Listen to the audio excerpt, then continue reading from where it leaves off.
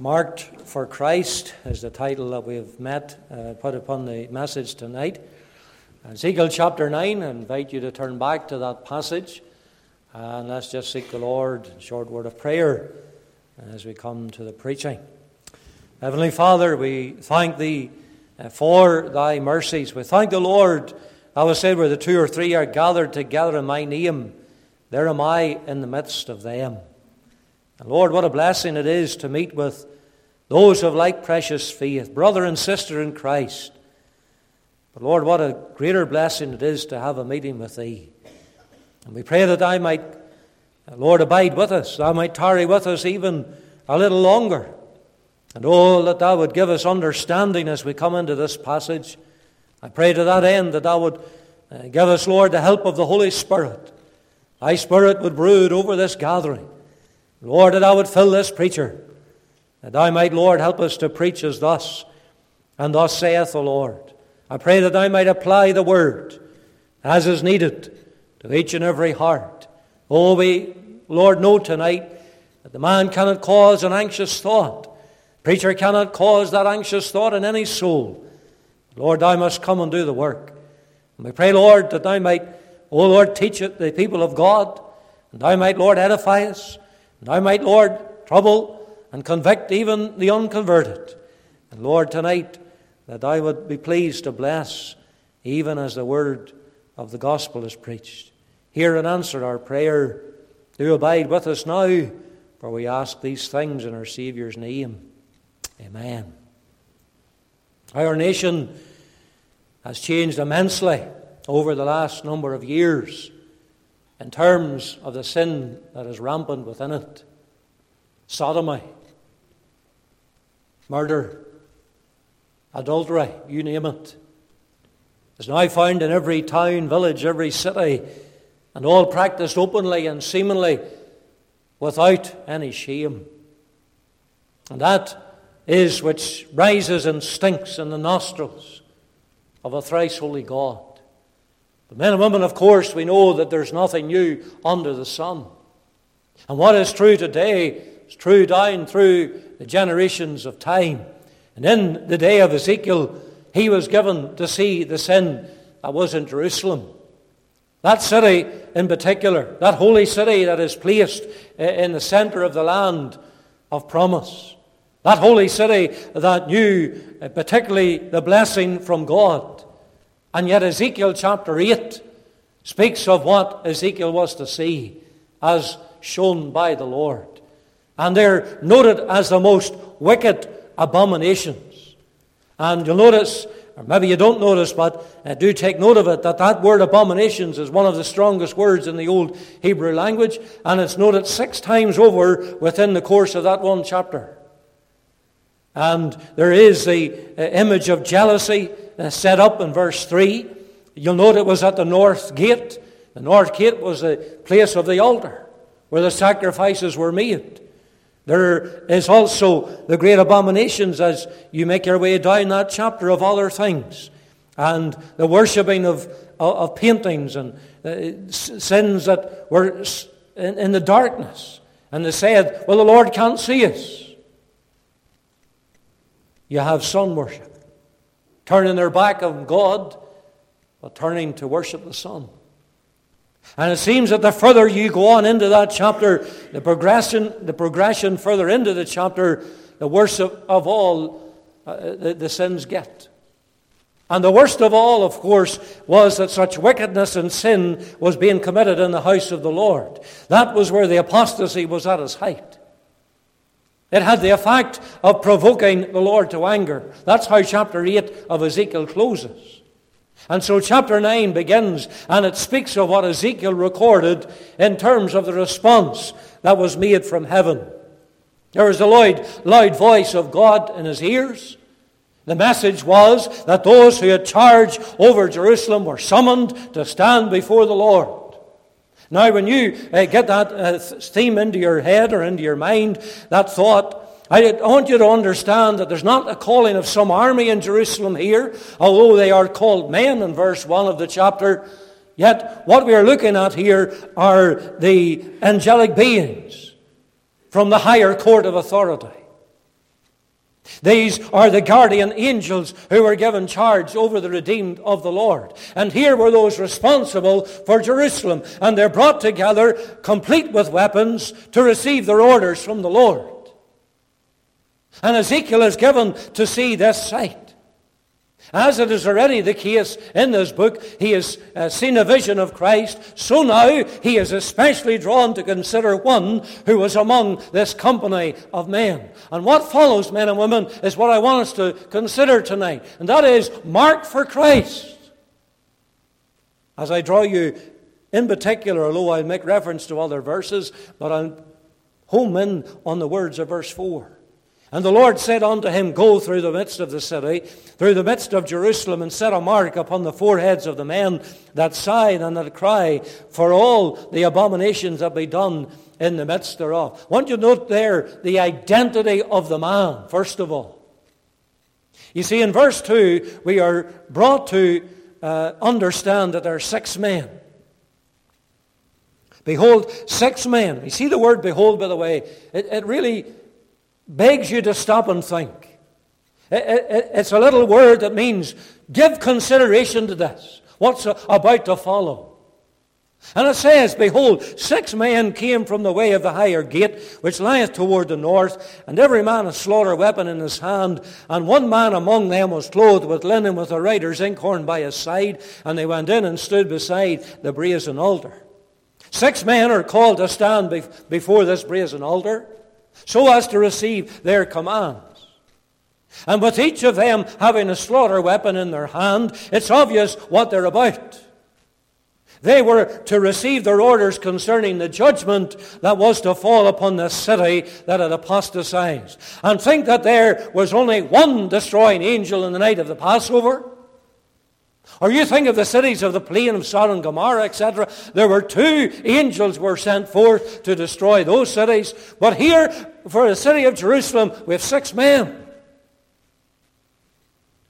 But it is not without significance that there's another who makes up that complete and that perfect number. There's one man among them, we read in verse 2. I want you to consider the preeminence of this one man. He's not just numbered among the 6. He's among them as the head of them, as their leader, as their commander. He's just one man. And dear people, there's just one man whom our attention is to be taken up with. There's just one man who's the fairest of 10,000 to her souls. There's just one mediator between God and men, the man Christ Jesus. There's one captain of the Lord of hosts whom Joshua was to meet as he went on his reconnaissance trip, even to view out the city of Jericho. And he appeared that time with a drawn sword in his hand, and now he stands among and above these 6 men with their weapons. And as Joshua realized who he was, he fell down before him and he worshipped him. That would have been a sin had it been an ordinary man, had it been even an angel. You see, this was the Lord. There's only one supreme, sovereign Lord and King. Only one man whom God hath highly exalted and given a name which is above every name, that one day every tongue should confess that Jesus Christ is Lord to the glory of God the Father. Only one Savior. Only one Redeemer of a lost mankind. Only one who can stand into our guilty room instead. The blessed Jesus, He's the one. My dear friend, if you're going to be in God's heaven one day, then it will be by Jesus only. Thou shalt call his name Jesus, for he shall save his people from their sins. That was the very purpose of his coming. Tell me, is it Jesus only for you tonight? The preeminence of this man identifies him already as one of the Old Testament appearances of Christ. You'll notice garments. You see, it says in verse 2, and one man among them was clothed with linen. There's a particular mention made here of the garment that he was wearing.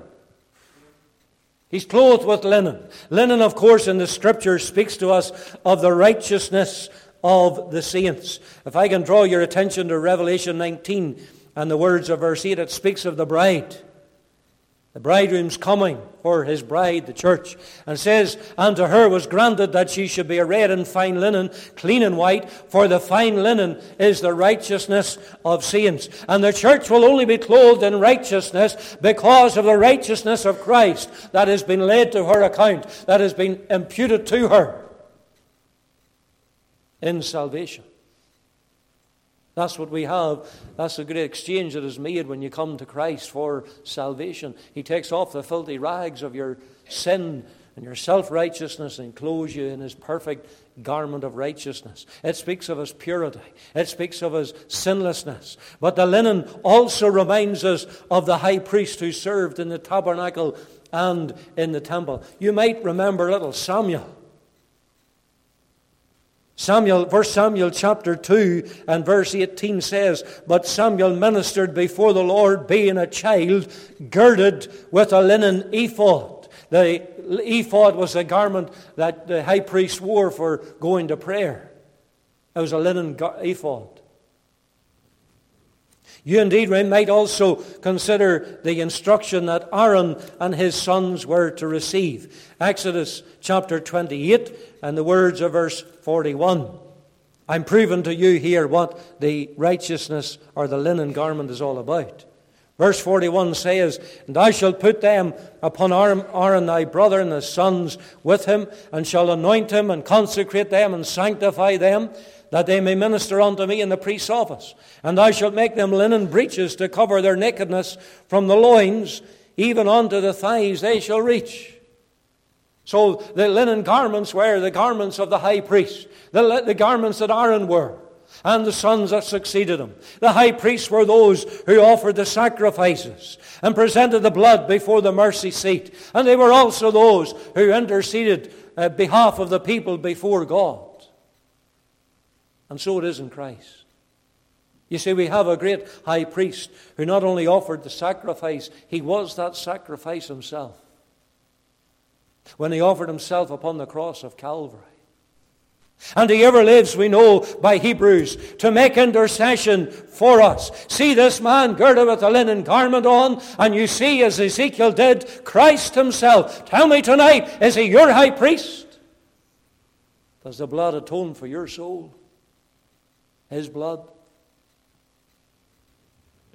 Then you'll consider the significance of the inkhorn. One man among them was clothed with linen with a writer's inkhorn by his side. There's another little detail.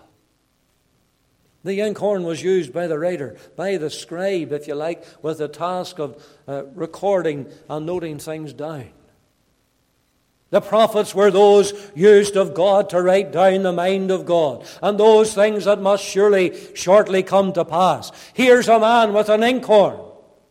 And then what we see is the office of Christ as prophet. He is the word of life. His word is truth. He is the one who knows the end from the beginning, and the good from the evil. And in the Scriptures we're told about the book of life. Indeed, it was that which the Savior said to his disciples that they should rejoice in. Luke chapter 10 and verse 20. Notwithstanding, he said, in this rejoice not that the spirits are subject unto you, but rather rejoice because your names are written in heaven. Tell me, are you assured that your name is written in those pages bright and fair? Can you say tonight, preacher, when the roll is called up yonder, I'll be there? For when God flicks through those pages on that great and final day, when all the nations of the earth shall be gathered before him, your name will be found among the redeemed of the Lord. And you shall enter into the kingdom of God, all because of one man, because of Jesus Christ. Who is he? He's the King. He's the prophet. He's the priest. He's just what Ezekiel saw here, even in this great vision. Our prophet, priest, and king. Even the Lord Jesus Christ. That is the identity of the man in this passage. It's an appearance of the Lord Jesus himself that Ezekiel was to see. And I would that you would get a glimpse of Christ tonight. so that you will never be the same again. And so as we look at our text, we already know now the identity of the man. What about the task of Christ? This man whom we have now identified is given a specific task and work to do. That charge, we might say, firstly, was one of finding his people. The judgment of God was coming upon the city of Jerusalem for their sin and for their abominations. And maybe, shockingly, you will notice where that judgment was to begin. Verse 6, you'll see it in the middle of the verse. Begin at my sanctuary. That's what God says. If there's ever a verse in the Scriptures which reminds us that not all who come to God's house, not all who are found in church are saved, then here you have it. Here you have it. There are those who have a profession of salvation, but there's no possession of Christ as their Savior. There are those who have respectability and they have a good appearance, but they deny the power thereof. Not everyone in God's house is born again of God's Spirit. Not everyone is saved. Not everyone has faith. Saving faith. And the charge to the incarnate Christ, who the incarnate, was to go and find his people, starting at the sanctuary. And then moving out of the sanctuary and moving throughout the city. And thank God, as the Lord went forth, he would find them among the older men and women, and he would find them there among the children as well, those who knew the Lord Jesus as their Savior. And tonight, as the Lord walks amongst us, Revelation 1 reminds us he walks among his candlesticks. He walks among the churches. And as he walks amongst us, I wonder, is your name recorded there as one of his? Can you say, he is mine and I am his? Has there been that time in your life's experience when the Lord has found you? I found you as a sinner on the road to hell, deserving of the judgment and the wrath of God for your sin. But like Saul of old, he stopped you in your wild career. He stepped into your life of destruction and ruin. And he enabled you to see your undone state before God. And he gave you the grace to call upon him in mercy to save your soul. You were born again of God's Spirit. You see, men and women, boys and girls, that was the purpose of the Savior coming to this earth. He was to take upon himself the form of man, yet without sin, that he might seek and save that which is lost. Thank God he's still seeking for the lost sheep. Thank God he's still finding boys and girls. Aye, and adults too. Thank God his matchless grace is able to reach down and save to the uttermost. You see, that was the charge that was given to the Savior. Find his people. But not only that, but note that he had the task of protecting his people. This man was to go out throughout the city, and knowing them that were his, they were to be distinguished from the others. The destroying angels, you will note, were those who were to follow. Look at verse 5. And to the others he said in mine hearing, go ye after him through the city. They couldn't go before him. They couldn't run ahead of him. He was the one who went before, so that in finding his own, he would set them apart. And in doing so, they would be protected from the judgment and from the destroying angels that were coming after. There's only one who could set them apart. There's only one who could distinguish them. And that was the Lord himself. He didn't give this charge to the angels. For you see, men and women, God knoweth them that are his. God knoweth. And only the Lord can protect them that are his people. And dear soul, so it is to this day. For the Lord not only is still the mighty to save, but he also keeps his people. The Apostle Paul could say, I am persuaded that he is able to keep that which I have committed unto him against that day. Having found his people in salvation, he doesn't cast them off to go their own way, to support themselves, but we are kept by the power of God through faith unto salvation, ready to be revealed in the last time. Protected in such a way that no weapon that is formed against thee shall prosper. Protection, it means there shall never be a miscarriage of justice against any of God's redeemed. He knoweth them that are his. And consider the task of the man with the inkhorn was to finish the work. Drop your eye down to verse 11. It says, And behold, the man clothed with linen, which had the inkhorn by his side, reported the matter, saying, I have done as thou hast commanded me. I have done. He was one who carried out as God had commanded. There was a going through the city. There was the beginning at the tabernacle. There was a setting apart of those who were distinguished from the wicked. He could say, I have done as thou hast commanded me. Now, there's some who have a problem with these words being associated with Christ. I don't see the problem. Because I read of the Savior in John's Gospel where he said, My meat is to do the will of him that sent me and to finish his work. And when all was accomplished, he could hand in his report in prayer. He could say unto his heavenly Father, John 17 and verse 4, I have glorified thee on the earth. I have finished the work that thou gavest me to do. That's even before he went to Calvary. Because it was already done in the mind of Christ. I have finished the work that thou gavest me to do. Dear loved one, tonight I uplift before you the Christ who finished the work of atonement on the cross of Calvary. He didn't do a half work. He didn't do a work on the cross that'll take you 2/3 of the way to heaven. No, he finished the work. He satisfied God's divine justice. He fulfilled the law of God that we had broken in Adam on our behalf. And having offered one sacrifice for sin, he sat down at the right hand of God. Tell me, are you depending on a finished work tonight? The work of Christ on the cross, that can never be repeated. It can never be taken away from. It can never be added to. For you see, it was complete and it was perfect.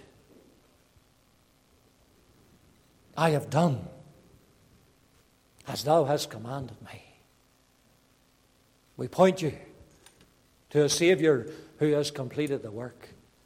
Everything that needs to be done for your redemption, for your salvation, for your sins to be pardoned and washed away neath his precious blood, it has been done. Jesus paid it all.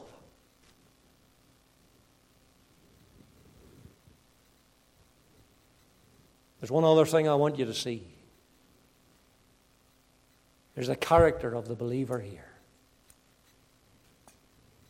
You might say tonight, Preacher, I see that this man is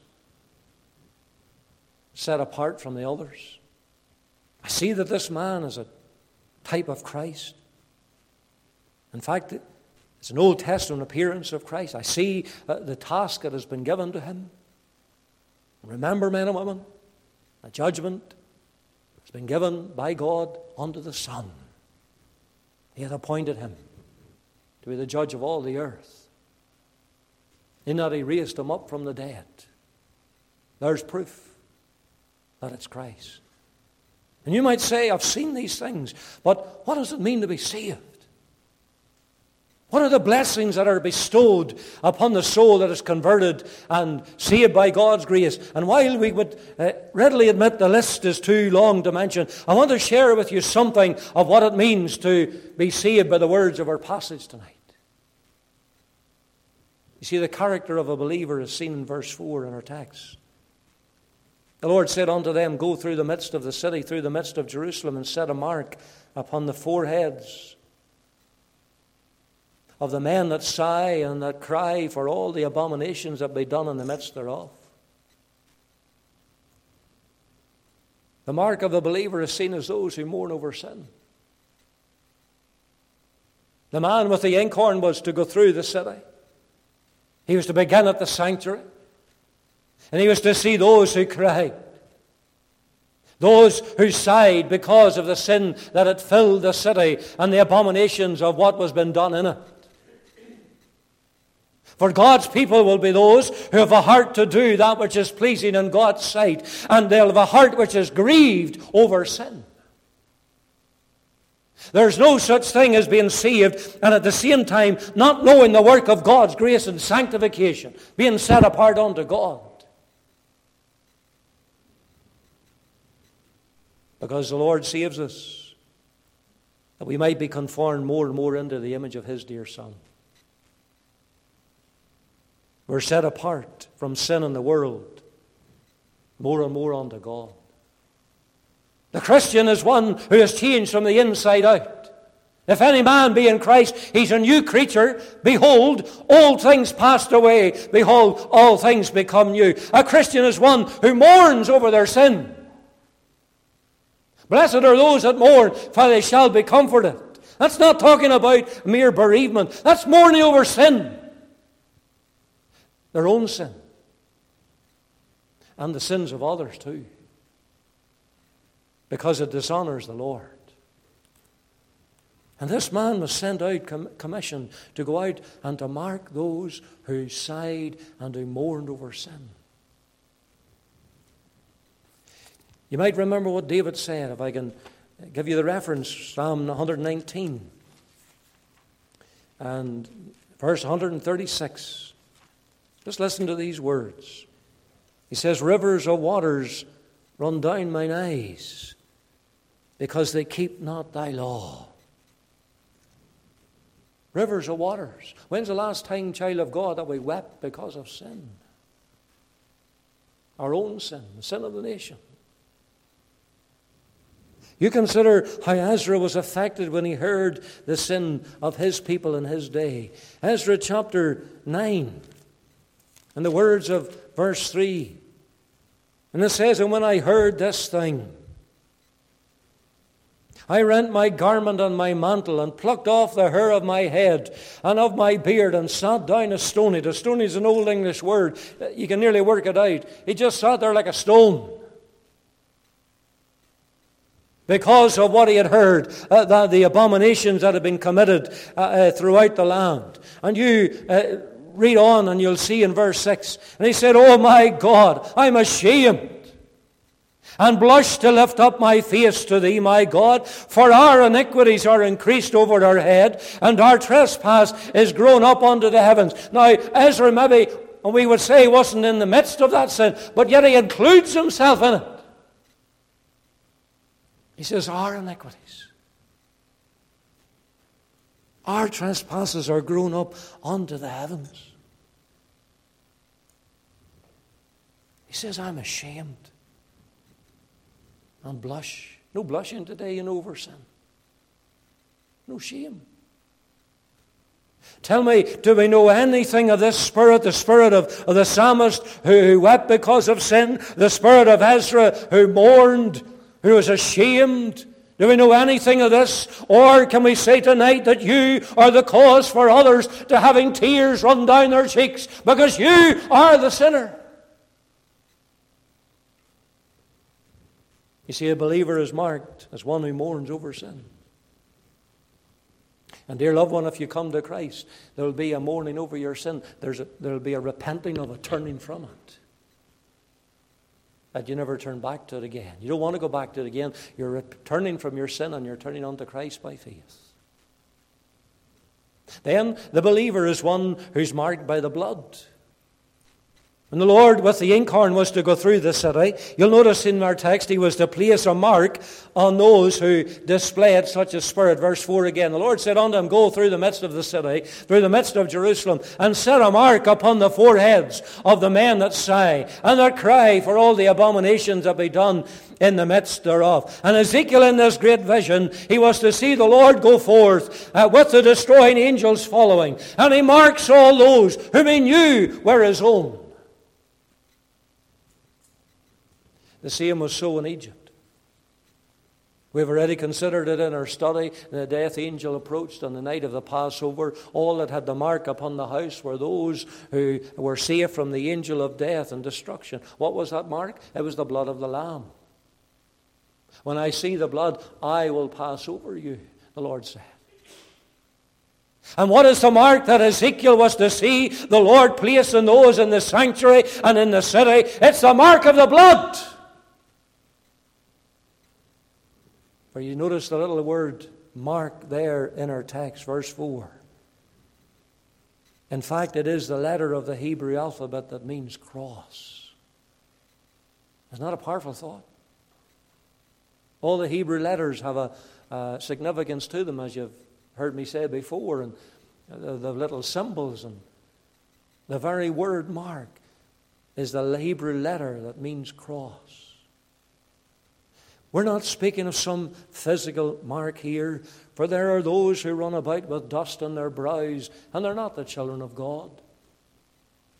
There are others who have the waters of baptism wet their brows, and they're not saved either. Because salvation is not found in baptism. But I want to tell you that the Christian is one who is the mark of the blood of God's sacrificial lamb applied by faith on their hearts. And we're marked by that invisible mark. And the Lord has marked us for life. We're sealed with the Spirit of promise. You see, Paul taught the believers in Ephesus that. Ephesians chapter 1 verse 13, he says, in whom, that is in Christ, ye also trusted, after that ye heard the word of truth, the gospel of your salvation, in whom also after that ye believed, ye were sealed with that Holy Spirit of promise. We're sealed by the Spirit of God unto the day of our redemption, the redemption of both body and soul. Now let me ask you, is the mark of the blood upon your heart tonight? When God sees you, when God looks down in upon this congregation, does He see the mark of His Son's blood upon your heart? Because you are sheltering beneath the blood of Calvary's cross. While others depend on opinions, I'm depending on the blood. Is that you tonight? That leads me to say that the believer is one who's spared and saved from the coming judgment. You've asked me, or I've put it to you as a hypothetical question, what does it mean to be saved? Well, here are the characteristics of the believer. One who mourns over sin, repents of it. One who's marked by the blood. And one who, thank God, is spared and saved from the coming judgment. Look at the words of verse 6. Slay utterly old and young, both maids and little children, women, but come not near any man upon whom is the mark. And begin at my sanctuary. Then they began at the ancient men which were before the house. You might ask, what's the reason of that? Well, if you look across at verse 12, chapter 8, then he said unto me, Son of man, hast thou seen what the ancients of the house of Israel do in the dark, every man in chambers of his imagery? For they say, the Lord seeth us not, the Lord hath forsaken the earth. You see, they began with the leaders in the sanctuary.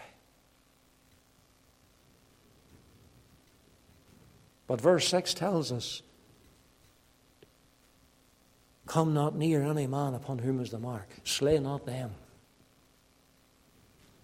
The destroying angels had come to do their work. But none of God's redeemed were to be touched. They were spared from the destroying weapons of these angelic servants. And because it was Christ who marked out His people, there was the assurance that not one will be passed over, not one will be forgotten about. They were spared. They were safe. And men and women, as I close tonight, what about the greater judgment that is yet to come? What about the greater judgment at the end of this world? Are you in danger of being cast into hell for that eternal destruction, set apart as a Christ rejecter, one who refused the offer of mercy in the gospel, one who sat in a gospel preaching church time without number and yet said no to Christ? Because you see, that's how it will be for many. The Lord said in Matthew chapter 25 and verse 41, He said, Then shall He say also unto them on the left hand, Depart from me, ye cursed, into everlasting fire, prepared for the devil and his angels. Depart from me. Literally, on you go. You wanted to go your own way, on you go. To the lake of fire, prepared for the devil and his angels. But here's the thing. The believer will never be in hell. The child of God will never be there. That's what it is to be saved. Saved from our sins. Saved from eternal destruction. Saved from the lake of fire. Is it not time you were saved? I wonder, would you come tonight? And ere you leave this house, know that the mark of the blood is upon your heart. You're sheltering beneath the blood of the Lamb, marked for Christ. May God help you to come. May the Lord be pleased to write this word even on your heart this evening.